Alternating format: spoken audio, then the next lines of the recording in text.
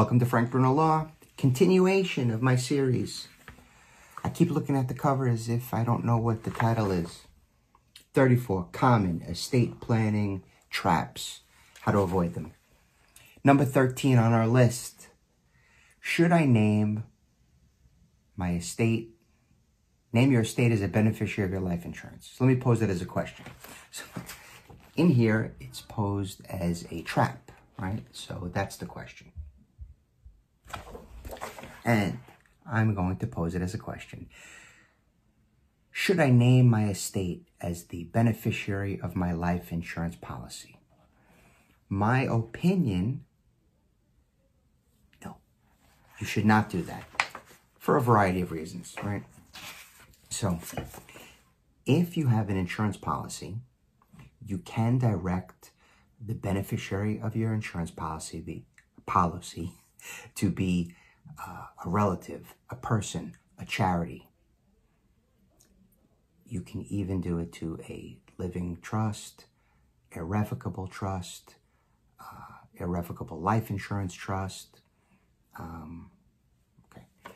Now, why do I say you shouldn't have your estate, the estate of Frank Bruno, in the event that I ever pass away? Now, my opinion is that you shouldn't do that because it will cause the money that could have been paid directly to a beneficiary to have to go through the probate process. So the beneficiary of a life insurance policy just has to show the death certificate and they can receive a check. If you make the estate the beneficiary, then what happens is it has to go through the estate process. That's going to be a delay to your heirs. It's putting it through the probate process. It's going to increase estate administration costs. It's going to be a delay. It's going to subject that amount of money to any potential creditors that you have, right? So you would expose an otherwise